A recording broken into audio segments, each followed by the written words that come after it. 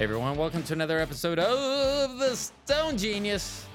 My name's Ro, I'm the Stone Genius. You know me, I'm often stoned, I'm always a genius. Today was a day off, so I am stoned. And I should really not even say often. I should just say always stoned, always a genius. It just makes more sense. And otherwise, I really believe I'm lying to you, the audience, and I don't want to. I will lie to you, but not about something stupid like that. I'm really excited today. We have a guest on the show. If you read the title of what you're listening to, you would have already known that. So I'm going to welcome this person to the show. This is Brandon Schexnayder. Brandon is the host and producer of the Southern Gothic podcast, which we will talk about on this show, has done many other things in the audio engineering and other things. Hey, welcome to the show, Brandon. Thanks for having me, man. Appreciate it. Yeah. So, I love,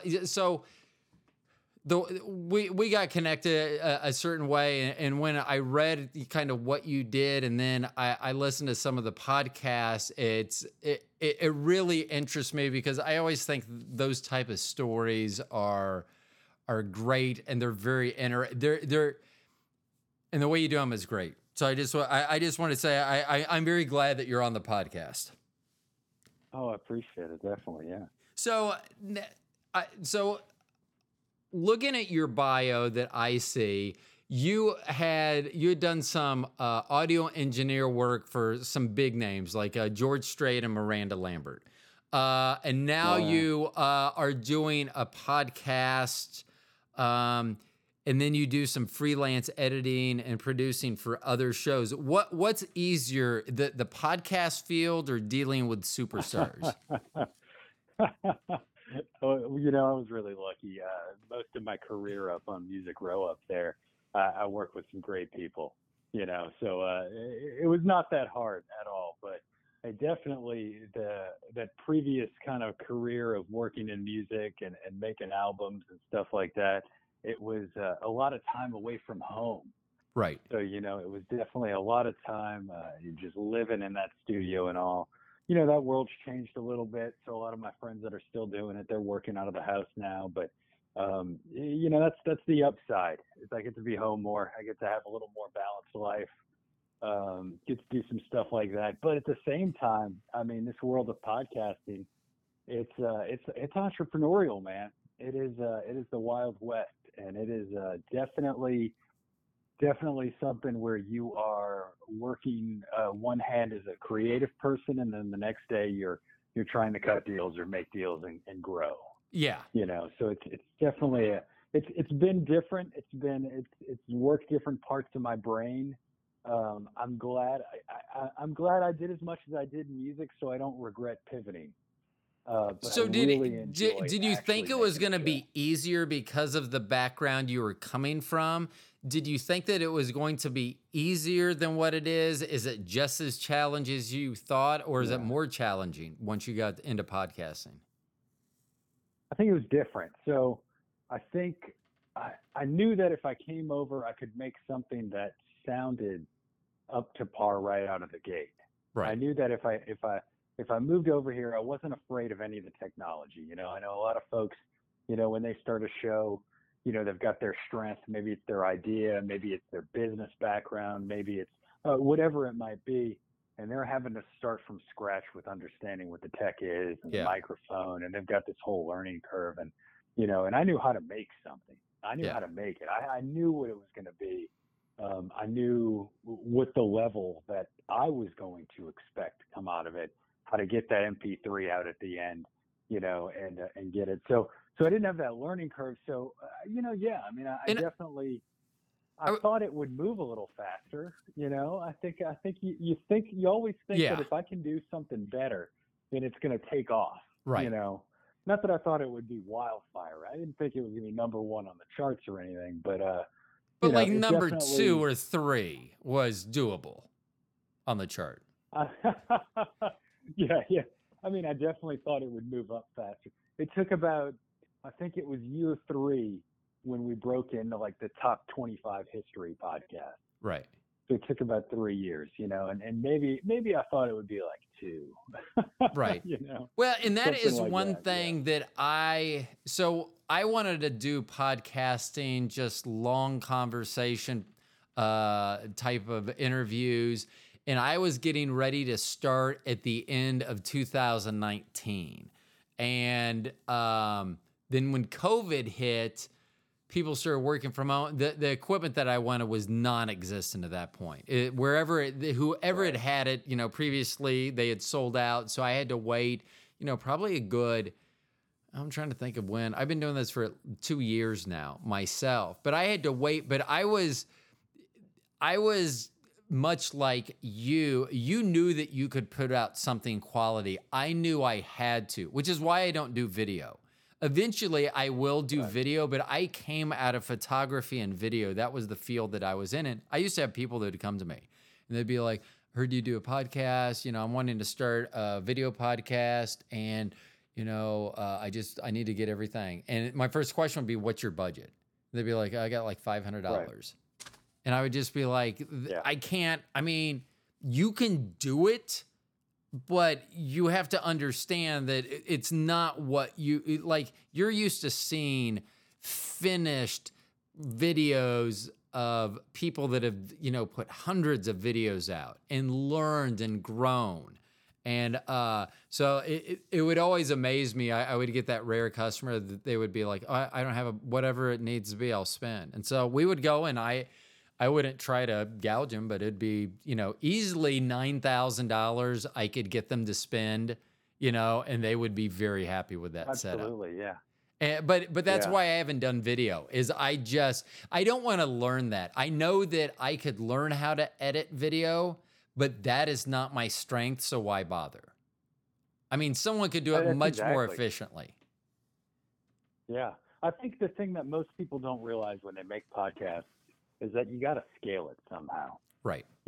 So like, this isn't like when we'd make an album for somebody, you had a budget that would kind of stop you. But at the end of the day, if it was somebody like George Strait, he could make that album for 3 years if he really wanted to. Right. He could just go and polish this thing, and he puts this one thing out and done. But like, this podcast's got to come out every, depending on how often I do mine every other week. Every 2 weeks, I got to put something out. That means every 2 weeks, I got to have a topic. I've got to have research. I've got to have it voiced over, edited, sound design, all this stuff. So it's all got to get done in 2 weeks. So did you enter going, hey, I'm going to do this every other week, or was that something after doing it you found? Because I have found that the sweet spot for my shows is about an hour and a half in length and 3 times a week. That's when, for whatever reason, if I do 2 shows a week, it seems like I'll lose half the viewers, even though it's only one less show. So, or not viewers, but listeners. So, it's just difficult. It's dependent on the audience. And that's what's wonderful about podcasting too, is and even in talking at scale. So you had to make a system to get 3 shows out.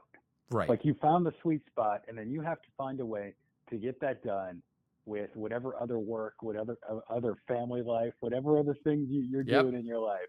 You have to find a way to get those 3 shows out, because that those 3 are the best. I kind of, when I came to it and started it, I knew how much research would be involved in ours.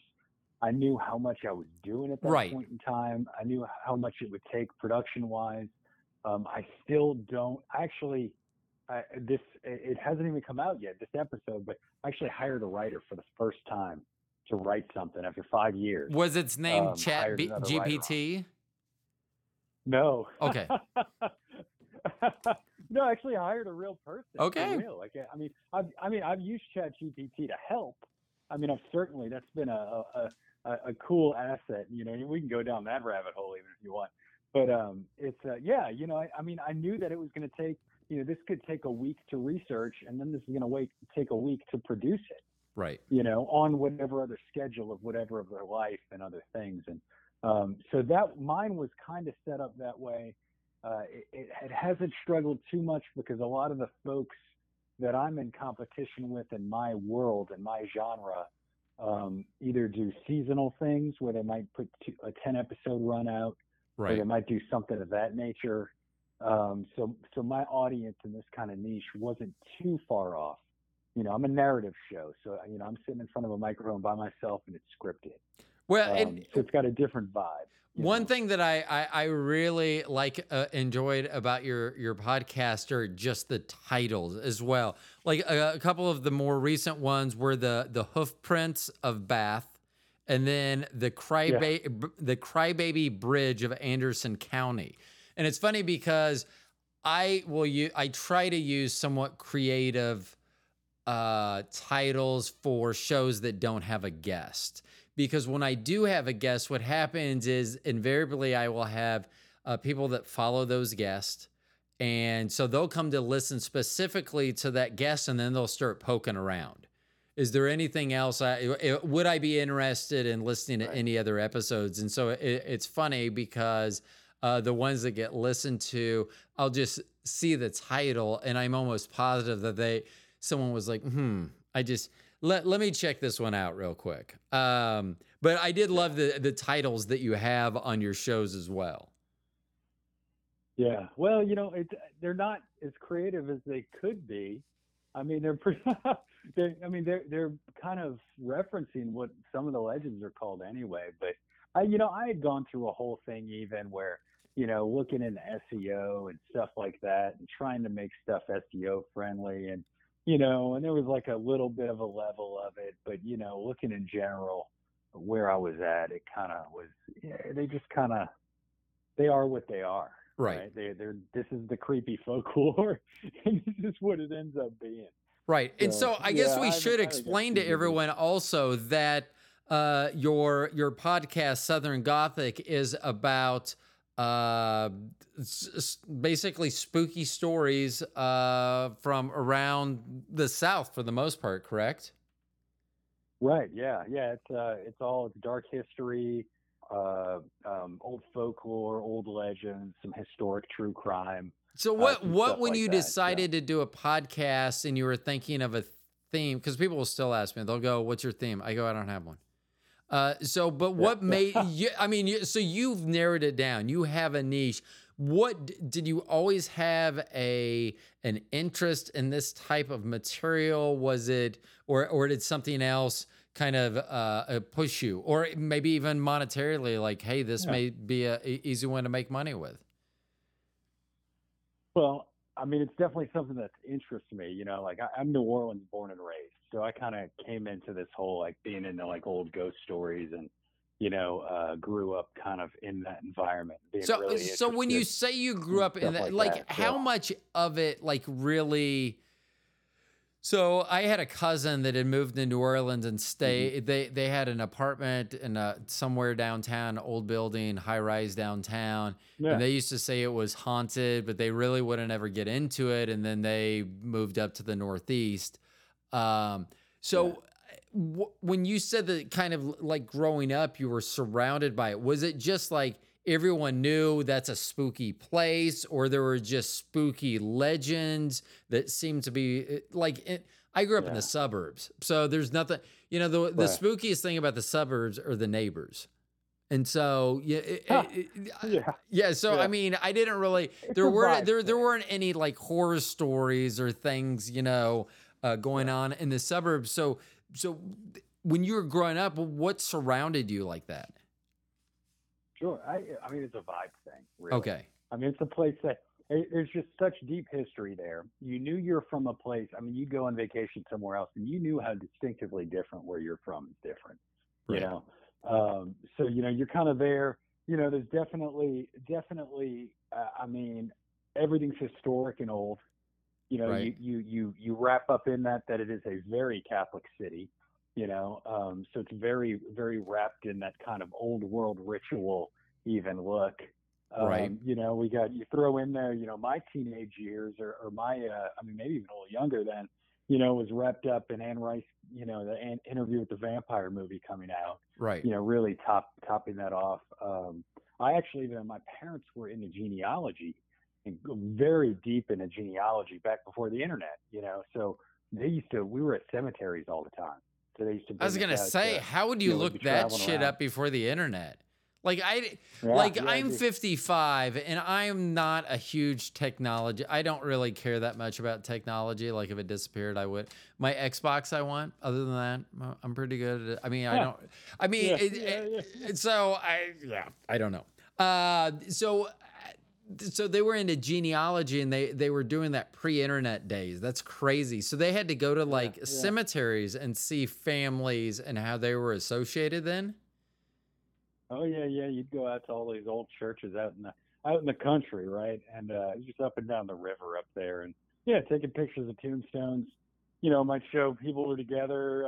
Might be visiting some of those churches. Might have records.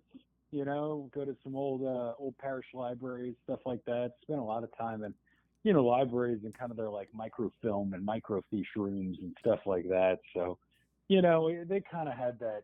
They kind of had that vibe of I'm sure that played into it some, and I say all of this without even really saying, like, I mean, I didn't really experience straight up like I didn't live in a haunted house or something like that. Like a lot of folks that do this, they kind of start with, Right. So did your parents ask you to go with them? Did they tell you to go with them, or did you ask them if you could go? Oh man, we got drugged, man. It was we were brought. I mean, I remember being a little kid going to cemeteries. I remember like 8 years old, out there in that heat and humidity down there out in the cemeteries, walking around when my dad looks for somebody. When I first hear you say that, I'm like, that's such a strange upbringing. But my family grew up in the church. Like my grandfather was a minister. My grandmother always played the organ in the church. My mom was generally the like children's ministry. And then my dad, for a long time before he went back to being a pharmacist, was a business administrator. And they were always like really, really old churches. And we would run around in the dark and everything. And I was trying to think as we're leading up to talk tonight is, did I ever experience anything? And I can't really say that I did. I think that I had chills, but I think that was just because I was, a kid in single digits in the 70s. And I just didn't have, I was afraid of the dark probably. So that probably led more into it than actually something being there. But, when I think about it now, all those old churches, all the funerals and stuff that they have, if something was going to be haunted, a church wouldn't be a bad place to be haunted. Although I don't know if the laws of hauntings allows a church premises. See, I don't know. So you're saying that, and honestly, I don't even know if I can think of any stories of a haunted church. Yeah, I mean, many stories as I've collected. I mean, the graveyards always are. Yes. Of course, they always are. But so have you ever heard of Stoll Cemetery? I believe that's what it's called. It's in Kansas. I think it's between Lawrence and Topeka on a little highway. And they say that the gates to hell are there, and like they have a police presence. Totally heard of that. Yeah. Okay. Yeah. So that's a big deal here. And I've driven by it down that highway a few times.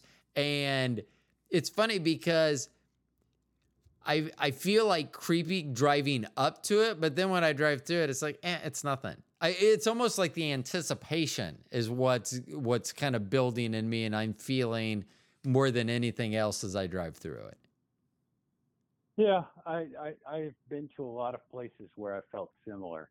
I think if a lot of people, man, people ask about ghost hunting. I get so many questions about ghost hunting all the time and about going to haunted places. And I tell people, man, if you really are into it at the same time, you don't need to go to one of these famous places. It's almost more all the aura around it. Like you could drive around your neighborhood. There's going to be an old house. There's going to be something there. Right. That you can go to. You don't have to go to these big ones because a lot of times it's almost commercialized scare at this point. It's a tourist scare. It's almost more just this thing. And like you're saying, you get there and you feel a little let down. It just looks old, and that's it. I'm trying to remember the name of the hotel in downtown Denver.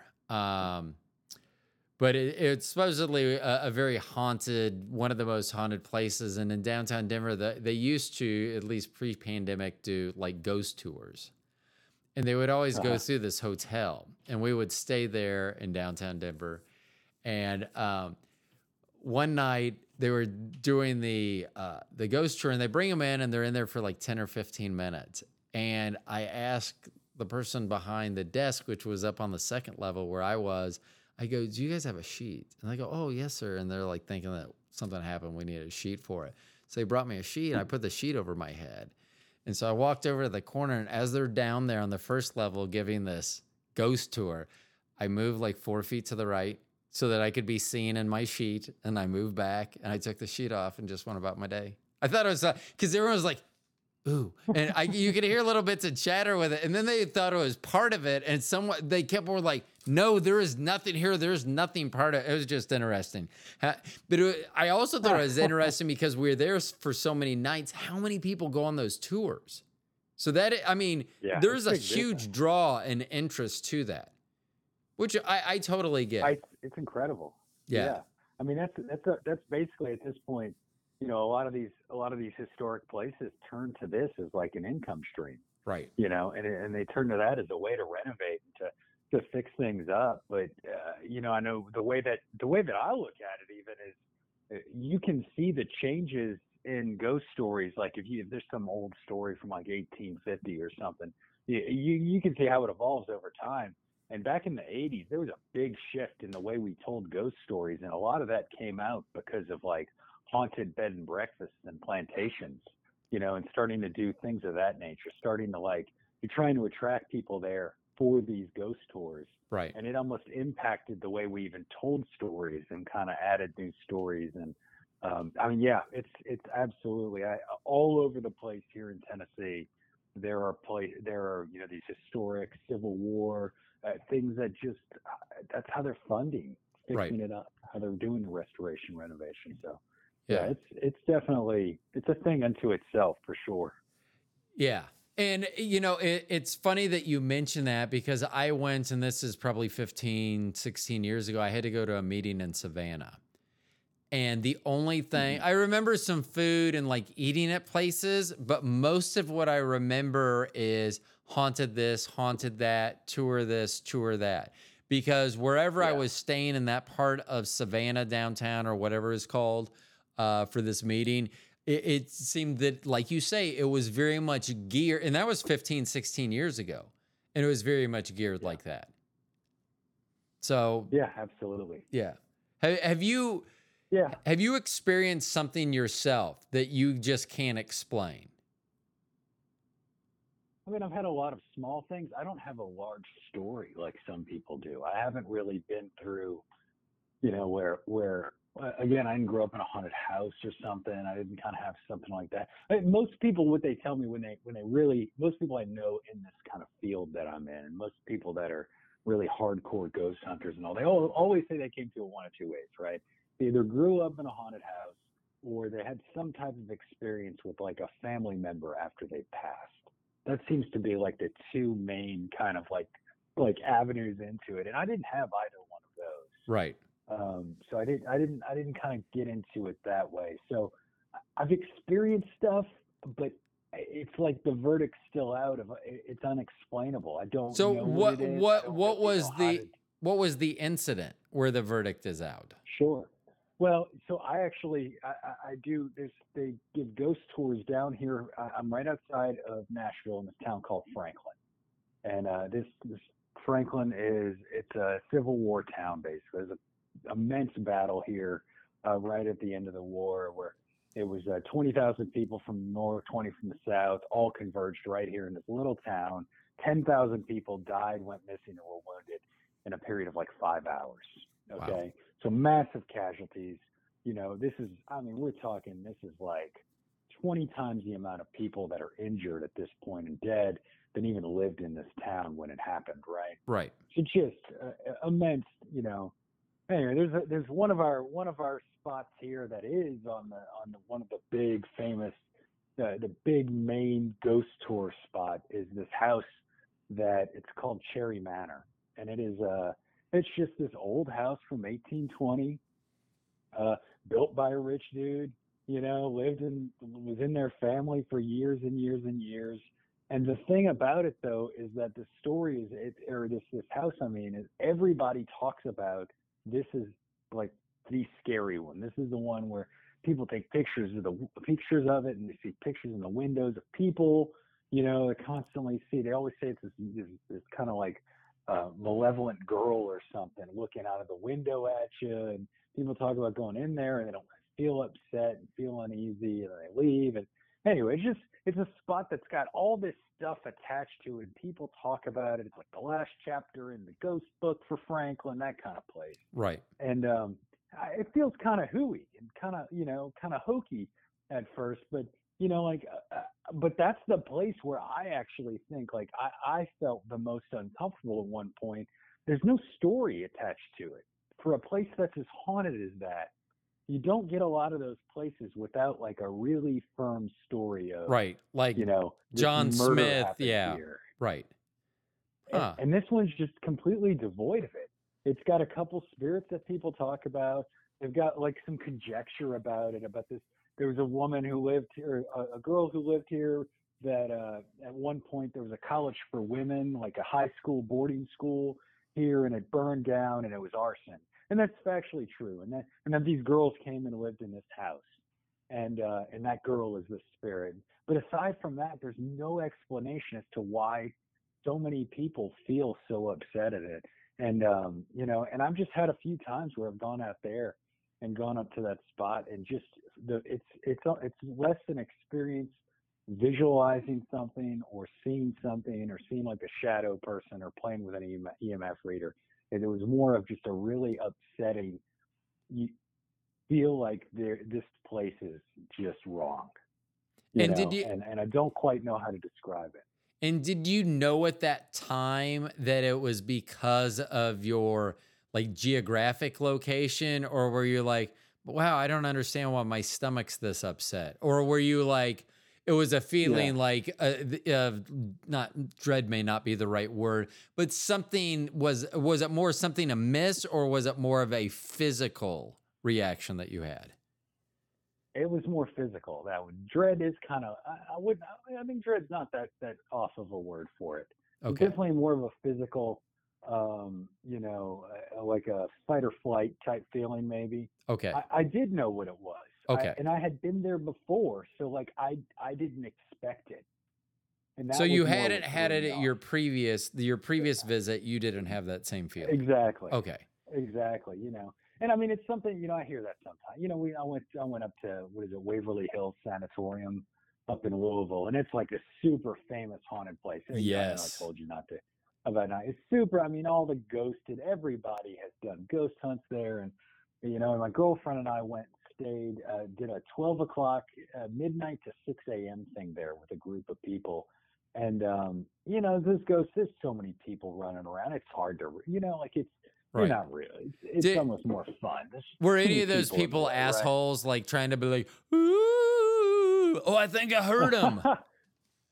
No, this is like, if you're going, it was in the middle of December, so it's like 25 degrees. Eesh. And it's like we're there from 12 to 6 in the morning in this abandoned hospital. I mean, we were there with, some hardcore nerds. Yeah. So these were guys. They were in there. They were in it to win it, man. You would have lost me at 25 degrees. You could have come up and said, Ro, you are 100% guaranteed to see a ghost. You can touch a ghost. You can interact with an actual ghost. And I'll be like, yeah, but it's 25 degrees. I'd be like, no. I'll go, if they'll see me in the summertime, I will definitely do this. This sounds like a lot of fun. But right now, I'm just going to have to hold off because of the temperature. I'm sorry. Yeah. We were there. We were packaged up for sure. We had we had the foot warmers, everything. We bailed at 4:30. We made it to 4:30. We didn't stay all the way just because of the cold. But did any of those other people call you and be like, "Oh, right after you left, the headless dude showed up"? No. Oh, okay. No, but that's the thing is you walk around there and you kind of have folks doing what I would call like trying to get evidence, right? Guys that got like the little meters, the little geez. things, you kind of walk into a room and, there's a couple guys around there like, oh man, like check this out and whatever. And it's just kind of like the ghost shows on TV, Yeah. a little too, but man, we hit this one point, we kind of, I enjoy doing it, and I don't really pull out all the tools and stuff. I'm not that kind of person that goes to these Do you places. have the Like to tools sit. if you needed to pull them out?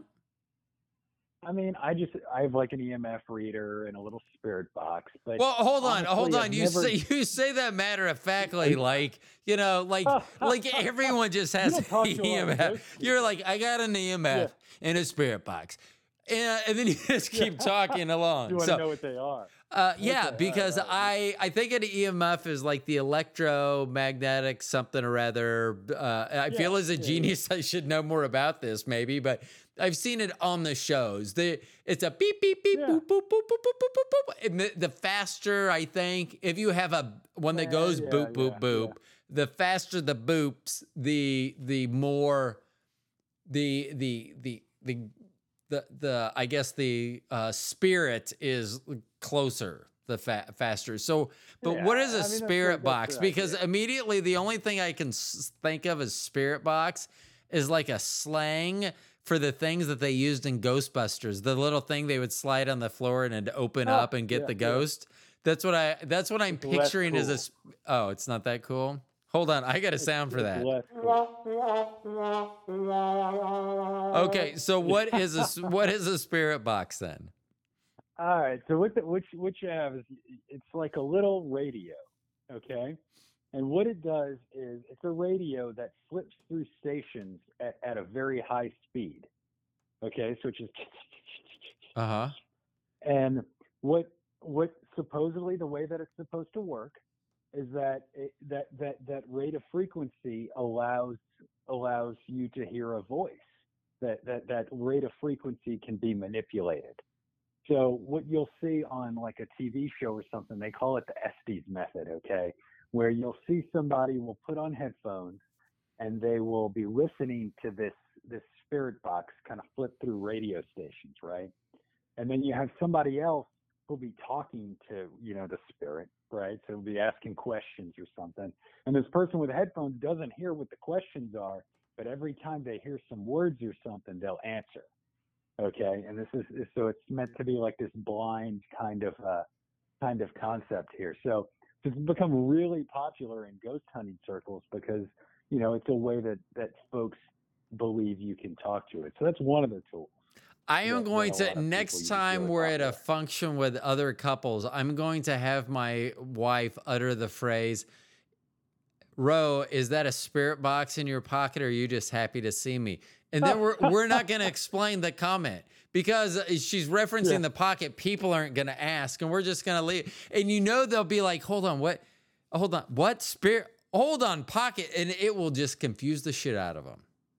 I have learned something new. I'm excited about that. The spirit box. I tell people, like, if you what depending on how you believe and what you do, a lot of the ghost hunting tools are, they're really valuable pieces of equipment. That EMF reader, it gets near your cell phone, it's going off. Right. Like it's going up there. So it's all touch and go. But yeah, that spirit box thing has gotten really popular. Yeah. I'm just thinking about going out with someone that has their EMF reader and I put a prostate massager in it. And every time they wand back and forth, they get to my ass and they're like, huh. Okay, yeah, so that's how much I've been smoking so far today. So my personality gets me in trouble sometimes because people won't, like if I say something, they'll think it's a joke when it's not. Because I talk about our first house that we lived in when we moved back to Kansas City. We were in a suburb and it was just this branch. I mean, it was, I don't know, maybe 10 years old at the time, the house was. So it's not like it didn't have a history. It wasn't, to my knowledge, it was not built on sacred ground or anything. But we used to have this problem with the lights, and this is back in the 90s, before like smart lights. like right now, if the power goes out and you have, like we have all of our lights are smart lights. And if the power goes out and the power comes back on, all the lights come back on, like at full strength. So what would happen is I am very anal about checking doors and the garage door and making sure that looking in the garage, make sure the lights aren't on in the car, that the garage door's down, checking everything, making sure everything's out and off before I go to bed. And for some reason, well, after we first moved in, I started hearing voices in the morning. I'd have to get up about 4 every morning, and I was hearing children's voices. And it sounded like it was coming from outside. I couldn't hear what they were saying. It just sounded like children's pitch, and they were talking, but I couldn't understand what they were saying. And I didn't want to tell my wife because I thought she would freak out about it because she generally does not handle that type of unknown situation very well. So I kind of kept it to myself. And then so I never mentioned that. And then when she would go out of town. Our oldest was young at the time. She would go back to visit her parents with our child, and I would have to stay in town for work. And I would go to bed at night, and all the lights would be out, and then every single light would be on. The dog would give a quick growl, and then I would wake up, and every single light would be on in the house. Like every switch was in the up position. Even lamps that had the little pull things back in the day, everything was on. Yeah. And it was never, there was nothing bad. I never saw like a shadow. I never caught them being turned on. But I do remember once I turned every light off in the house. I go back and lay down. And we've always had Dobermans, and I hear this. And I open my eyes, every light's on again. And I just remember yelling, "Come on, I need to sleep." So I just pulled the blanket over. I mean, I was just like, you know what? Maybe they'll find out when it doesn't bother me, they'll turn them all back off. So I think I just covered my head. But I never felt dread. I never felt anything. But when I tell people that story, everyone's like, okay, whatever. And then all Bobby says is, yeah, no, it's true. And they're like, oh, really? Tell us more. So, but she heard the voices too, and she just didn't know how to tell me because she was hearing them later. So I was hearing them like at 4 a.m. She was hearing them like at 6 a.m. and literally thought there were street kids out there. Hoodlums, I believe. Punks may have been the term that she used.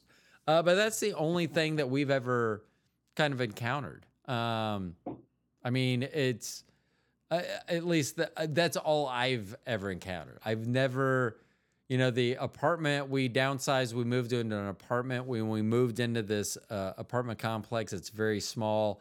Many of the residents have been here 20 plus years.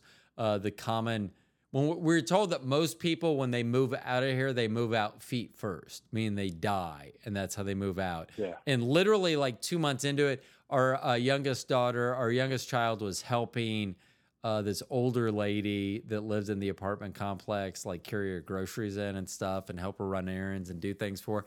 Yeah, she just passed away in her apartment. No one knew for like a week. Yeah. So, but I've never had anything at the apartment. One day I thought I saw like a shadow figure go through the living room, but I just thought it was odd because I literally had watched like an Ancient Aliens or one of those shows that was talked about shadow figures, and I was super high. So I did the real basic math and said, me watching that show plus the amount of marijuana that I've consumed, I'm going to lead myself to believe I did not actually see a shadow figure. And I've never seen it since. So, yeah. You never know. It might put your brain in a space where it can accept it. Well, yeah, and so I had someone else on the program that was talking about the afterlife, being able to communicate with spirits in the afterlife. And I thought a very good talk. I learned a lot more than I guess I thought I was going into it. It was very interesting, but I don't think I just, to me, if a spirit, I just think that spirits are going to have better things to do. Now, if they're tied to like a house, like you said, like you grew up in a haunted house, the home is haunted and the spirit can't leave there. I get them. They've been there for 200 years. They're fucking with furniture and stuff. I get that.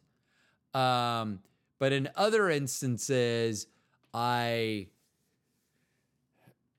don't know where I was going with that, but I just with like No. I understand what you're saying. You're saying basically like why are you here? Why would you right, hang out like with me? so for yes, Yeah. exactly. So with that, I was like she was saying that her father was like communicating to her like saying something about a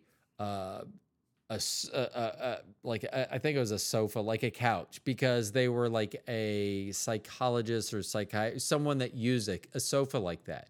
And my thing is, if you can communicate a couch, why can't you just fucking say couch? And why is that what you're talking? I mean, it just seems like none of the conversations, it just seems like if people at some point are having that communication or interaction, it just seems like they're kind of benign. It just seems like there needs to be more substance if we're interacting with another realm. I'll give you that. I think I'm somewhere on the same level. I mean, that's what, when I go to places, why I don't like using that stuff. Yeah. Because I think at the end of the day, if you're going to experience something, I want to see something, man. Right. I don't want to go. I don't want to, go to the most famous sanatorium or whatever, and play with my phone and talk to the air. Right. I mean, I'm going because I want to experience something. But would you rather? You're saying that though. What you got? Well, I was just going to say, would you rather go to a place and not know the history? Like whether it was haunted, not haunted, what the hauntings may have been, so that you would have your own experience, as opposed to, oh, well, most people see a headless apparition or what, where not Right. leading the witness, but, oh, well, there's some baseline that now you have to work with because oh, well, I didn't see a headless apparition. I saw one that had where it's, kind of like a similar story. Or would you rather just be somewhere and you either feel something or you don't? Yeah.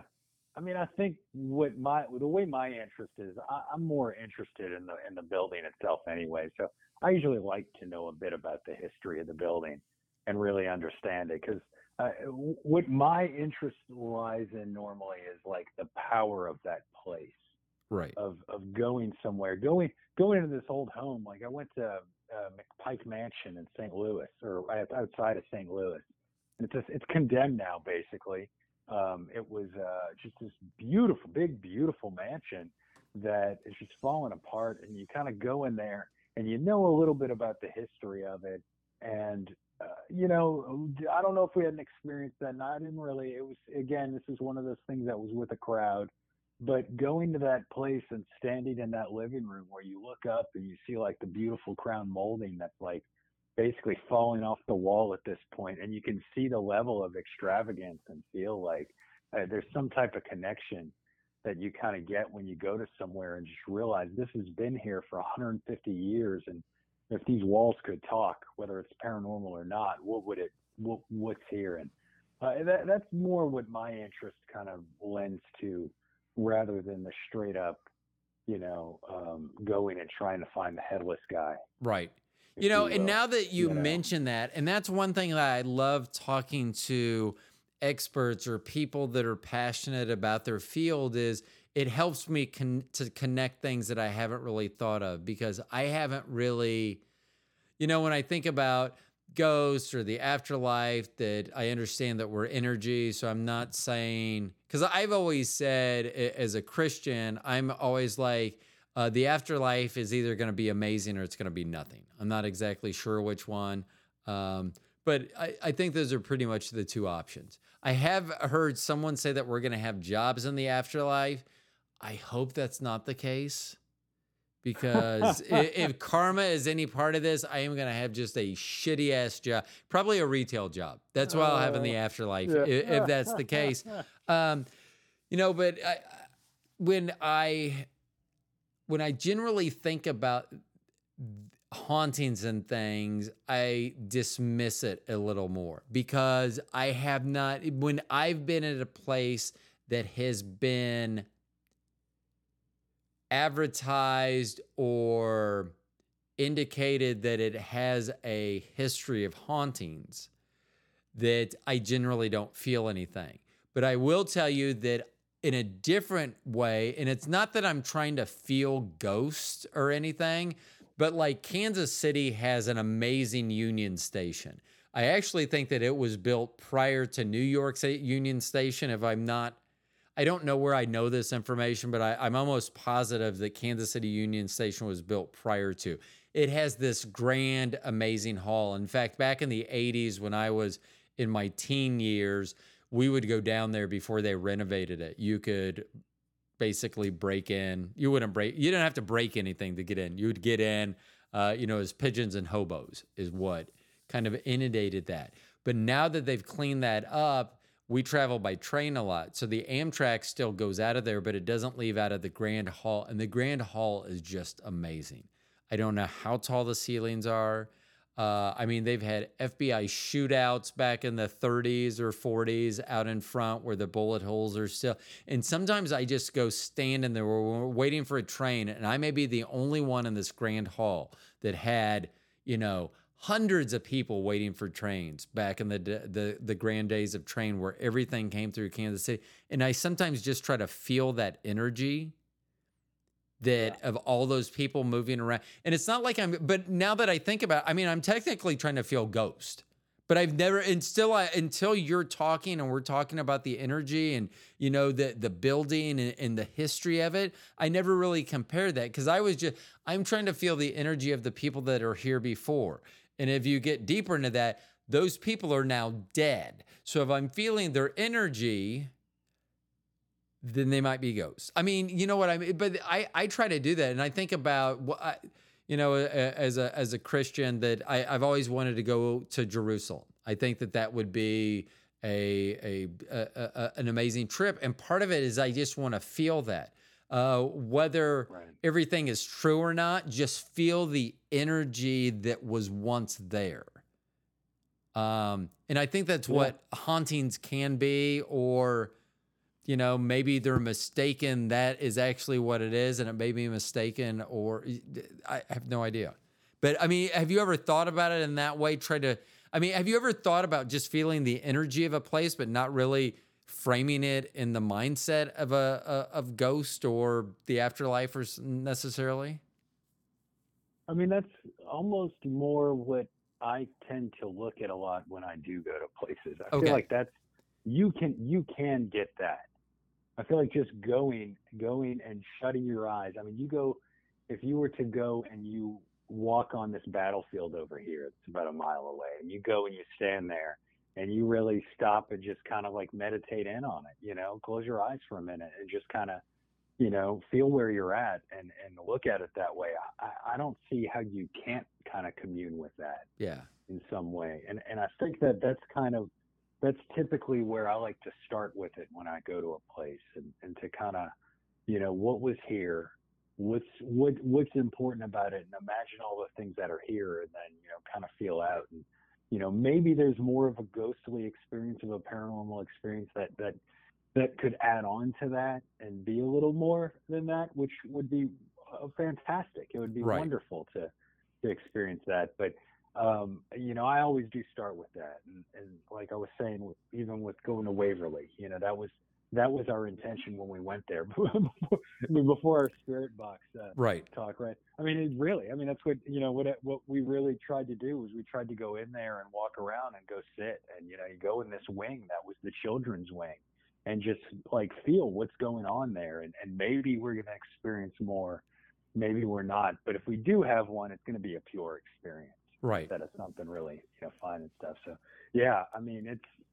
And I try to incorporate everything that I think would be going on, like the sounds because generally where I've been, I'm not going to hear a sound I probably have not heard before or something. So, I can put myself in its situation and be like, I could go out, I could go to an empty baseball stadium, but imagine what the sound of the crowd is like, or imagine the smell of the Exactly. food of that's been there before, because I can experience, and makes it more real and can tie that in. Because I think about that every once in a while. There's Here in Kansas City, we literally grew up, our house was right behind a mall. There was like a green space in between our house and the mall.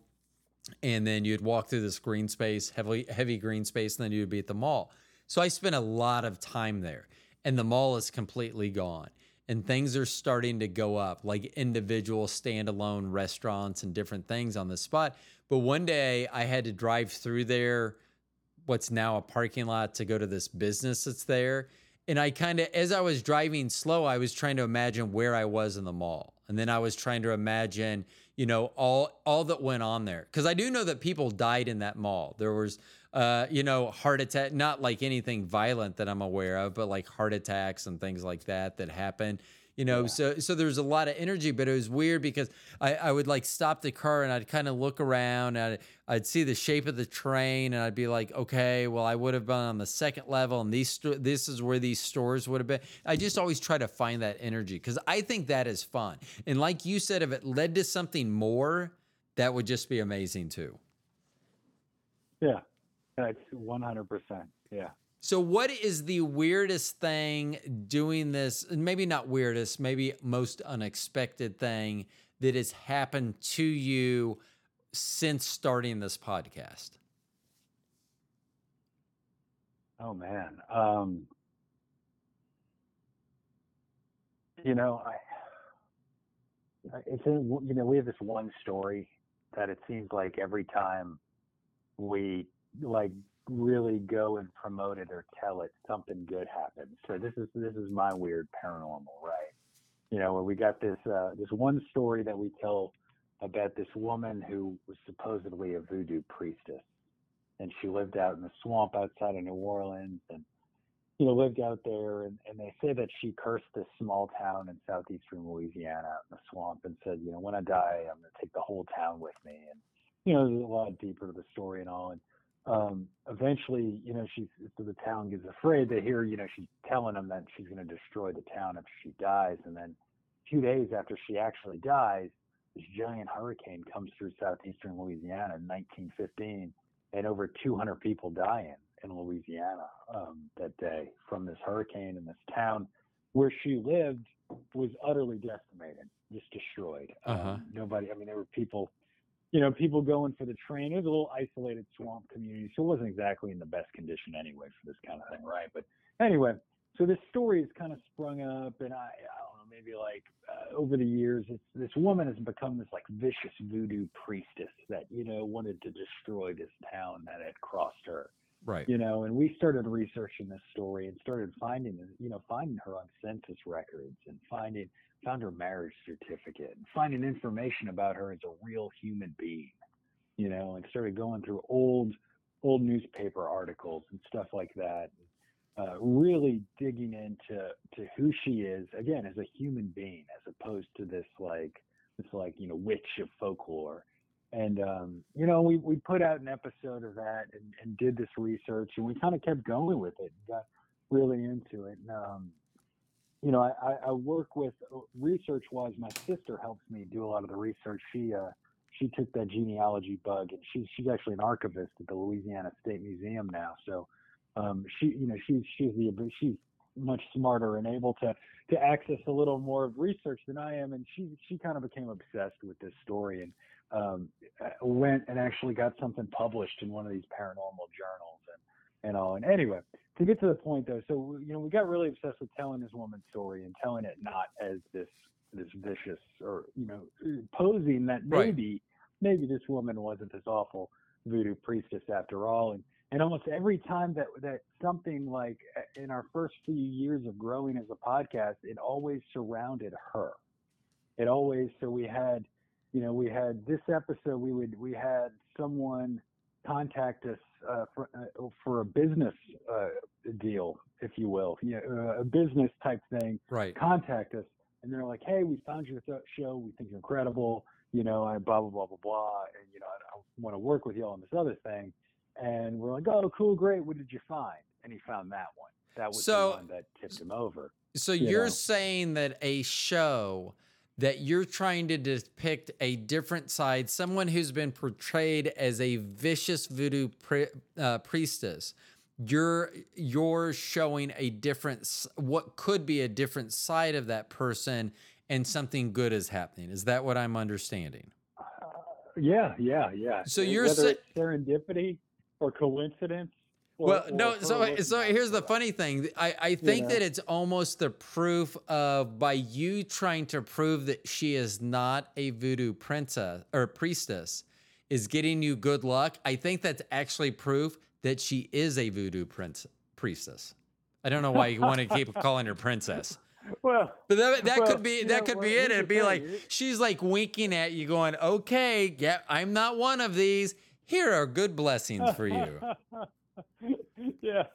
No, I mean, if she really did practice voodoo, there's a 99% chance. Well, I'd say, I'm gonna go that 90% chance that this was not a curse. This was like a, hey, y'all, this hurricane's coming. Y'all better get out of here. So see, You that know? that freaks not freaks me out, but that is more concerning to me, like voodoo, than like something Uh-huh. haunted, because I know Yeah. that goes on and people are involved. And there was a movie, I don't remember what it was called, back in the '80s, that tied into voodoo, and it was very unsettling. That movie, it was a good horror movie. I don't remember the name of it, but anywho, I mean, so that kind of, that type of stuff does kind of not freak me out, because I think I would be more interested. Like literally, if things went Yeah. to hell in a handbasket, I would still be like, well, this is a great story. I mean, I'm not going to be around to tell it, but oh, my descendants are going to be able to tell this story.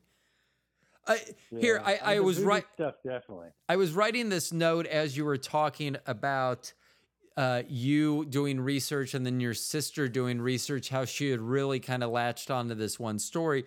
And do you ever find the broadcast of a particular story anticlimactic? Meaning that, you almost don't want to broadcast it, because then you're not going to be researching anymore. You're not going to be thinking about it. You're moving on to the next thing. Have you found anything to be anticlimactic that you didn't want to end? You know, Or are you always ready to well, next? you're pretty much, by the time you get to the point of, really putting something out, you're usually done with it to a certain extent, or at least in the sense of, if you're really going to research, um, there might be questions or something, but it's not something you're going to answer now, Right. and I think there are a handful that, I mean, we continue to look at stuff for, even though the episode's been out for over a year. Right. There's still stuff there, and and maybe they'll resurface in some way, but it's usually stuff that, to go to the next spot with research, you would have to do more anyway, whether that's, requesting documents that haven't been digitized yet, whether that's going and finding some books that are out of print, or something like that, or visiting a place or talking to some people. Usually we're able to at least get to a place before we publish an episode that, we've exhausted everything available, at least through a digital means, in the way we're doing the scope of it. Well, so then We have to be really, follow up to that. Have you ever done an episode that you've had to go back and revisited because of new or different information coming to light, or you've never had to do that? yeah. We have, but it's never been massive. It's always been like a kind of, this. But the thing that's been the most, there's one story that just hands down. It's the Lake Lanier outside of Atlanta. It's this lake that's supposedly cursed. Okay, it's a man-made lake. Back in, oh gosh, I want to say 1955, the Chattahoochee River was dammed up by the Army Corps of Engineers to make this lake that was supposed to be, hydroelectric power and water source for Atlanta. Okay. Uh-huh. Back in 50. And so today though, folks, when they hear Lake Lanier, they believe it's cursed because it's been the deadliest lake in the country. Like over 700 deaths have happened on this lake since its creation. Still to this day, I mean, every summer I have a Google alert for it. every summer, I mean, 5 to 10 people are dying on that lake for whether it's boating accidents, drowning, something like that. Right. And over the course of time, we've had things where, people talked about it like people would say that, they get pulled out of the lake by, by a lifeguard or something and say it felt like they were getting pulled into the lake. And it's fascinating because there's like an underwater ghost town underneath it, and to an extent, and anyway, so it said this lake's been cursed for years and years and years. And the reason for a very long time they said it was cursed was because when the Army Corps of Engineers, the government purchased all this poor farming land, that they didn't move some cemeteries, and they built this lake over cemeteries and didn't move the bodies. Okay. And that's why it's cursed. Well, this was kind of the story when we were researching it. It was back in like 2018. We're researching it. A TV show came out, one of those like Discovery Channel ones with Josh Gates, where he's got like scuba divers going under there, and they're looking at headstones under the water in the lake and all. And this is why it's cursed, right? Well, what ends up happening is more information comes out and kind of hits the mainstream, and folks start to learn a little bit more. One of the places that are under the lake was a town called Oscarville. All right. And Oscarville, back in 1912, I believe, so you're talking 40 years before the lake was even made. Oscarville was a primarily black town. And there was a large lynching there in 1912. And a lot of the people in that county ran all of the black people out of the county. Okay. It was Forsyth County, and completely made it a sundown area, everything. Right. Right. Full just racial reckoning at that point, right? So a book came out that was discussing Oscarville. In the process of this book, nowhere in the book does it discuss Lake Lanier or anything else, but it talks about Oscarville. Folks know Oscarville's out there. So what we started to see all of a sudden was in like 2021, folks started talking about, well, hey, that lake, there's no longer are we worried about cemeteries. Now everybody's saying that lake's so deadly because of what happened in Oscarville. So you're kind of like can watch in real time as this kind of story kind of unfolds and kind of, evolves in and of itself. And in some ways, even we end up feeling like we were a part of it too, because we've presented this one spot here. This is what the story was in 2018, 2019. And then, here we are, a few years later, and it's a completely different story. Right. And it's just evolved over that time. And I think that kind of stuff, at some point, it was such a popular episode. At some point, we do have to readdress it. It's something like I keep my eye on because it's a very American myth. It's growing. It's changing almost like monthly at this point, how much this legend, because it's starting to pop up in TV shows now, even like a couple of, the TV show Atlanta had it in an episode.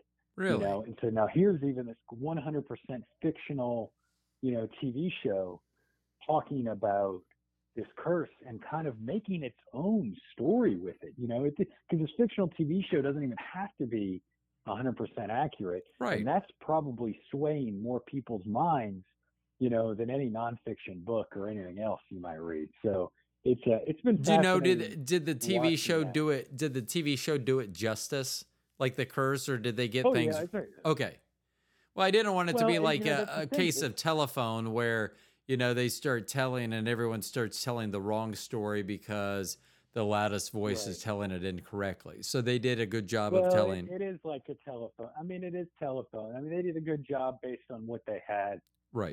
I think inevitably that's what this is what you're watching, is you are watching telephone. And it's the same thing that I think happened to somebody like my voodoo priestess, Julia Brown. I think she wasn't one in 1915, but by the time you get her on, Ghost Adventures or whatever TV show in 2010, 2015, boom, that game of telephone has taken off down there in the bayou, right? Right. And that's what we're kind of watching with Lake Lanier. You see the changes in YouTube episodes and how people just start focusing on different aspects of it, and start looking at it differently, and then it kind of evolves, and it grows. But I tell people like that one right there, Lake Lanier. I mean, I don't know if you've ever been to Georgia or anything, but if you're on a lake in Georgia, that's a hold my beer lake. Yeah. I don't know I don't know how paranormal this lake is. Yeah. I've been boating with it. I gone back and forth. I'm originally from Florida. I've driven back and forth, and there have been times where I'll stop in Georgia. And it was funny because I remember once I was driving down there. My wife's like, "Where are you?" And I'm like, I'm stopped at some Chick-fil-A and somewhere in Georgia. And I go, "Hold on." She goes, "What was that?" And I go, "Well, I'm just trying to understand what these people are saying." She goes, "Are they not speaking English?" I'm like, "Oh, I'm pretty sure they're speaking English, but I don't understand a word they're saying." So it can be like a total. It's Georgia. Their way of life down there, like you say, it is a hold my beer lake. It's just a different way of life, which is fine. Yeah. So yeah, and they. I'm just wondering if something overtly happened to me, whether I would identify it. It seems that no matter how high my IQ is, I still sometimes get dumbfounded. Like my wife and I were in Palm Springs one time when what the locals said was they thought it was a very strong earthquake. I think it was like 4.6 or 4.8, which doesn't sound, but for the locals, that's not just a little shaking. But it was funny because my wife's always been from the Midwest. I was from Florida and then the Midwest, so I don't have any reference to earthquakes. But we stood there for what seemed like 20 or 30 seconds just shaking. And then when the earth stopped, my wife and I looked at each other and said, "What was that?" It couldn't have been anything but an earthquake. But I'm kind of afraid that I may be in a situation like that where something paranormal will happen, but I'm not smart enough to recognize what's actually happening while I'm in the moment. Yeah, I understand that. Yeah. I mean, and I that's, don't give myself that much faith either. yeah. And my other fear is that because I am a cannabis consumer and there are strains that can cause you to be like, I don't think I've ever got full on paranoid, but I guess I have. I mean, I'm trying to think, no, I haven't. And then I think about, oh, well, if you hear a sound and you're like, what was that? I guess that's kind of, but I don't want my personal, I don't want to read something into it that's not there as well. I mean, I think organically may not be the right term either, but just, I will tell you this. I wish I could remember the name of that stinking hotel in downtown Denver. But anyway, they had skeleton keys is what you had for the room. No fancy swiping of a card or anything. Skeleton keys on these really fancy, like leather keychains. In fact, whenever you left, even if you're just going out to eat, you had to check your keychain in because they didn't want people to steal them. So this is where they had the ghost tours and everything. And I remember my wife and I were leaving. I think we were checking out of the hotel. So we're walking down this long hallway and it's very like Shining-esque. It's very long. It's wider than what we're used to nowadays, and all the doors looked exactly the same, and not current doors. Like these were, obviously from a time of yesteryear. And it was funny because right as we're walking by a door, a handle started rattling. Like, you're not talking about the Stanley Hotel, are you? No. So that one's in Estes Park. Yeah, and I can't, and I should, because if I look it up, it's going to make me mad. Let's see. I'm actually going to haunted hotel in downtown Denver, because I even remember the stinking keychains. Let's see, downtown Denver. Yeah. The Oxford Hotel. So it's the Oxford. So I think if I remember the history correctly, it is the oldest hotel oldest continuously running hotel on the west side of the Mississippi. Huh. I feel like that's a stretch because that's a pretty bold statement, but it had some sort of big statement. But it's called the Oxford Hotel, and it's in lower downtown Denver. And it was a cool place, but I would like to experience more of, try to immerse myself. Like I never took the time to just sit there and try to feel any energy or something like that. And I don't, Right. unlike you, I don't have an EMF in my pocket or the, what was the other one again? The prayer, not a prayer box. Spirit box. The spirit box, yeah. Yeah. So, yeah, I didn't have those. I'm not saying that I will next time we visit Denver, but I may.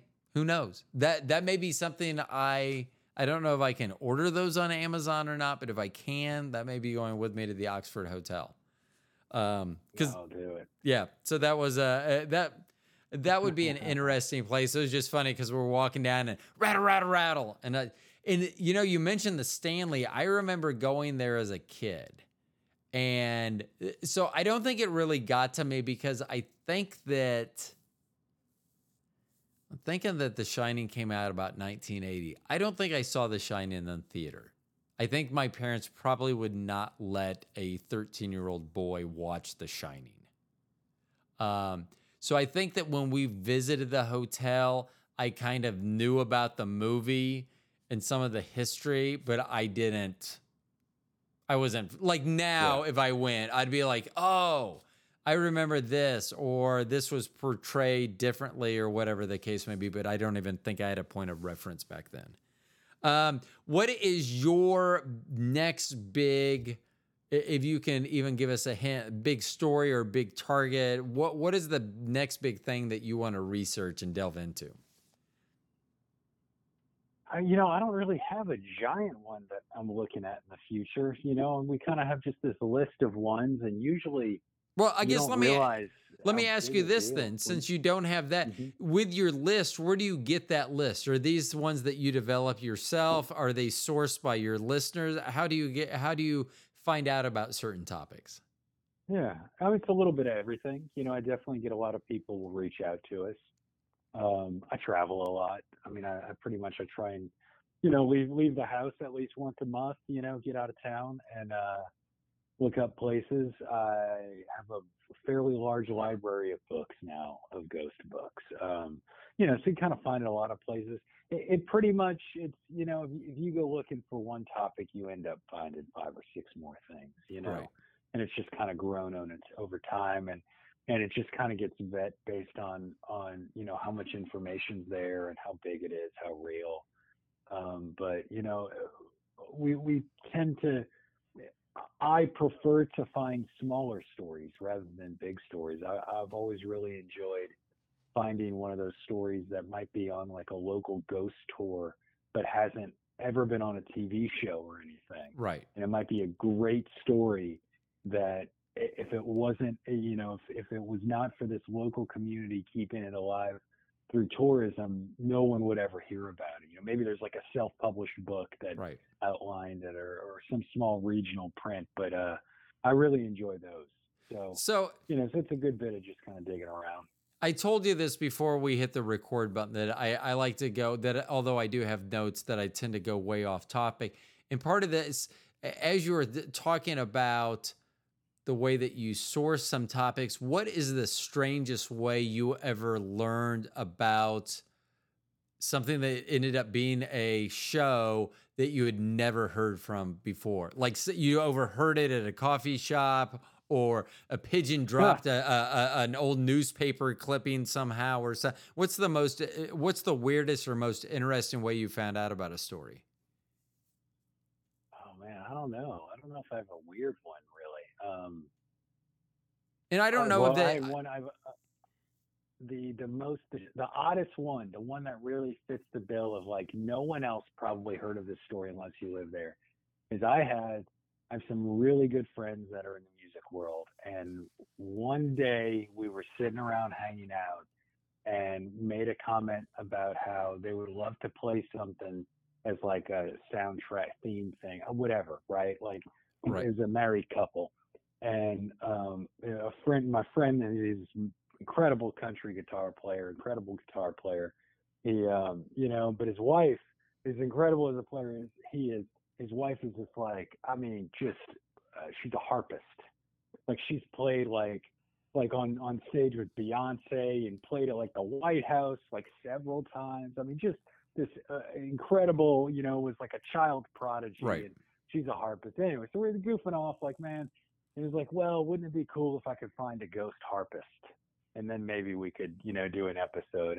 And sure enough, man, I found this wild story out by Cape Fear, Wilmington, North Carolina, of this small house, or this not small house, but this house that was like an inn for a very long time. And apparently this guy died, and he was a harp player for the house band. There's a really interesting story about how this guy made his way down to Wilmington. And basically this house, though, since then, this was published in like maybe 2 regional books and a newspaper article here or there, had some information about it. But the house is now a private house. So like this story is no longer even getting told or anything. Right. So it was kind of it was really entertaining because it was a story I never would have found anyway. I basically just went looking for something that might fit this bill. It turned out to be a really interesting, great little story to research, on top of the fact that like there's no way I would have found this had I not been looking for the specific topic, because it would be it's so far from really ever hitting Right. a broader, anyway. So well, yeah, that's been like the most fun way. I was gonna say, at my age, I'm 55, and I have yet to hear a ghost harpist story to this point. So, I under what you're saying, that it's just not everywhere that you turn and look to. No. Yeah. Okay. So you've been doing this podcast for a while. I was gonna ask you this very early on, and now I'm asking you at the end. Do you do anything pre-game? And this is a podcast. This has nothing to do. Well, actually, I can't make that statement for you. For me, my pre-game routine before doing an episode does not involve ghost. So I don't know if yours do or not, but do you do anything like before we got on? Like I always have nervous energy, so I listen to music, and I probably, I call it dancing. My kids would probably not call it that, but that's not the point. I'm just getting rid of it. So do you do anything prior to your episodes, either when you're a guest on someone else's show or during your own show? Do you have a routine that you do? It depends on the time of the day. I tend to record my show early in the day, since it's just me. It's a narrative show. It seems to be when I can have the most focus and kind of dial in, and I sound better. But if I'm doing an interview, this evening I didn't really have to pregame too much with you, but if it's early in the day, sometimes I will call a friend and just talk to a friend for a little while, for about 15 minutes, because like trying to make sure that my brain works for adults, if that makes sense. It does. I got kids too, right? So, I drop my kids off at school or something, you come home and maybe I'm working for a little while and I haven't spoken to anyone. And then it's like, all right, well, at 11 o'clock, I'm going to go on this other guy's show, and it's like, I haven't spoken to another person in hours.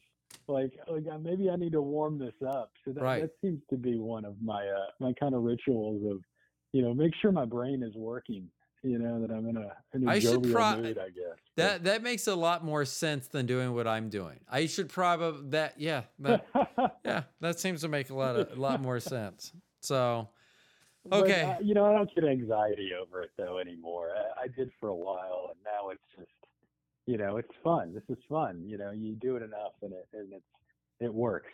Whether it's good or bad. So, and I'm so glad that you came on the podcast, because just hearing about what you're doing, for me, from a podcasting standpoint, listening to the show that you put out, it is very polished. It is very nice. I think that was the first thing I mentioned to my wife when I was listening to one of your episodes. Oh, I got a button for that.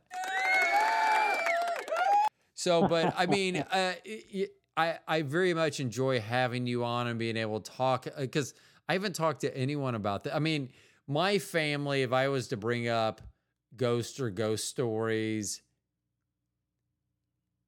I don't think that they would engage with me. I think they would nod and just they wouldn't engage. In fact, there's a place, I don't know if you've ever heard of it, with the amount of research that you've done, but in Excelsior Springs, Missouri, which is north of Kansas City, called the Elms Hotel, and it's supposed to be very haunted. So but we've talked about staying there. They have a spa that we've been to before, which is very nice, but it is kind of that, kind of a Stanley vibe. I mean, when you're inside, you know it's not from this century. I mean, you just, it just has that feel about it and that look about it. They've updated it, but then not that much. And we've talked about staying there, but my wife's hesitant just because of the history. And it's funny because, now that I think about it, it's funny because she won't sleep in a hotel room that she thinks might be haunted, but sleeping in a shared Airbnb where someone's down the hall, that's okay. Yeah, I just thought about that. I'm gonna have to point that out because I'm not. Let's just say they're both equally as dangerous. I'm not gonna say one is more dangerous than the other, but if I had to choose, it would not be the ghost. That's not who I'd be, because that's another story. But it is funny how, do you run into it? I was about to wrap this up, but I came up with one more question. Do you run into a lot of people that once they hear what you do, that they have a story for you? I mean, is there a good amount of people who go, "Oh, I have something for you"? Yeah, I mean, I say that I know everybody's weirdest day. Yeah. I mean, it's like, it's as soon as somebody knows what you do and they feel comfortable, it's like all of a sudden they can let their guard down. And some of the people that I would just assume would be the biggest skeptics or would think it's total BS or something, will just give me some of the wildest stories sometimes. Have you ever been like, you can stop talking, your lips can stop? I mean, have you ever been like, have you always wanted that story, or have you been like, I don't want to hear this, Susan? I mean, sometimes they're a little out there. Some of them, like, honestly, the people, the stories I don't like listening to the most are the ones that, like, they're super nerdy ghost hunter guys that, it feels very embellished. Right. I don't mind hearing the kind of random, somebody knows what you do and they work an office job and have a regular life and they're like, oh my God, I need to tell you about what happened in my house. Like, the that's whisper. Kind of entertaining, like all of a sudden it's like, oh my God, but so yeah, I mean, I enjoy that. It's interesting, and I think it's been fascinating because it's just it shows that everybody, this is not, this what you see on the Travel Channel with ghost adventures and ghost hunters and all the wackadoos. A lot more people believe this stuff than you might think. Well, and I think that's what is surprising and why people accept my wife's story. Because if we were standing in a room of 100 people and someone said, tell us who you 100% this person's going to have a ghost story, they would point to me. Whether they thought it was true or not, that'd be a different thing. But to my wife, they'd be like, there's no way that she has but yet she does. And that's why, like, so when she says that, like when I'm telling all the details, the intricate details of my interaction with this ghost, and they're denying that I had this interaction. And then my wife's like, no, it happened. They're like, oh, really, Bobby? Tell us more. And I'm like, really? Come on. So it is what it is. But it just, I mean, I get some weird stories, but mine are, because of I don't understand to this day. The title of my show is The Stone Genius. It's me. It's no one else. I mean, like if you go on the Joe Rogan show, you are not Joe or Rogan. You are not the Joe Rogan show. You're not, because a lot of people, I don't know if I can be on your show because the word stone's in it. And I'm like, why do you guys always forget about genius? Genius is also in the title, but no one ever thinks about, I mean, no one ever thinks about that. So they always, so I get some weird stories too. I just don't get the weird ghost stories, but I think I am going to solicit those now because Yeah. for good or for bad, and I will say for good for the most part, I hear from a lot of the listeners. They like to give me feedback or, oh, you should talk more about this or go down this. I'm sure that I will hear from some of our listeners about stories they have. And they may have some stories that are so good that they'll be passed along. Now, okay. So I will eventually let you go probably. Do you try on your, here's my other question. I promise this will probably maybe be the last. When you're doing a show, do you typically want to visit the site or can you do everything from a distance? I wish I could, but it's just impossible for everything, So because I know that you do mostly, I know that you do mostly in the southern United States because that's geographically where you were located and where you grew up. But I was thinking this as I'm saying this, that we have a lot of international listeners, and I just wonder because of the towns that some of these people that I've talked to and know the age of them, they may have stories, and so I didn't know if you ever delved into stories that may not be as geographically near you as what you're used to doing. Yeah, I mean, I do stay southern, but I mean, it's a pretty wide, Right. I mean, I do stuff up in West Virginia and Arkansas and all, and I'm pretty centrally located. Again, I mean, I make it out to a lot of spots, and I will, and we've done, I don't know, about over 100 episodes. I'm not quite sure, 125 episodes at this point, and I couldn't visit them all, but right. I've been to a lot. I really have. Some of it's after the fact. I don't make it out to the East Coast much. So like I'm going to be out in Charleston at the end of July here. But I don't. It's Savannah and Charleston's kind of a stretch. I mean, anything that's in Tennessee, Alabama, Mississippi, and Louisiana is fairly easy for me. I end up traveling down to New Orleans a good bit with family, and so I take a lot of detours and I'll kind of bop around that way. But as you kind of go up north, I'll hit Kentucky stuff fairly regularly. But getting up into Virginia and some of the Carolinas and all, it's a little too far, right, for the amount of time. So I wish I could. It brings a whole new perspective when you get to go there and really feel it, as I said, and see a place. Well, I am so glad that you that came on the program. I hope that sometime in the future that you could be on again, because generally what happens is as soon as I'm done with an episode, then I spend the next amount of time writing questions that I would have asked. And one of them, I'm not asking it now. But I mean, one thing that I became curious about, because as a genius, one thing that I identify very easily or generally do is the pattern. So I would just be curious, because we were talking about the genealogy part, whether there would be a pattern of families that may be haunted. Because because I started thinking about this when I'd mentioned, I have people that listen overseas, I was thinking Louisiana, where you grew up, is, a lot of French influence.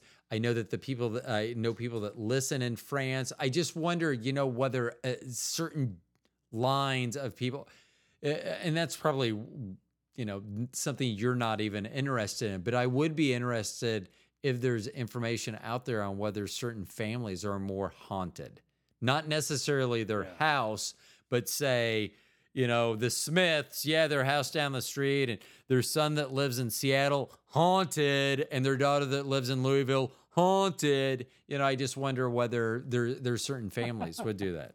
So, okay. So, well, hey, Brandon, thank you so much for being on the program. I very much appreciate it. It was great to get to know you and talk about your podcast and what you do. I mean, not only for me, I got to learn a little bit on the podcasting side of it, but love learning about the program that you have. And I've been very interested. I've been listening to the last few episodes. So thank you very much. Awesome. Thank you for having me on, Ro. Oh, you're so welcome. And for everyone, the podcast is called Southern Gothic, the podcast. You can find that everywhere, correct, Brandon? Is that correct?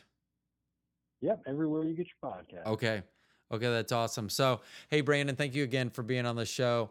Everyone else, thank you for listening to the program. You guys know me. My name's Ro. I'm the Stone Genius. Till next time, talk to y'all later. Bye.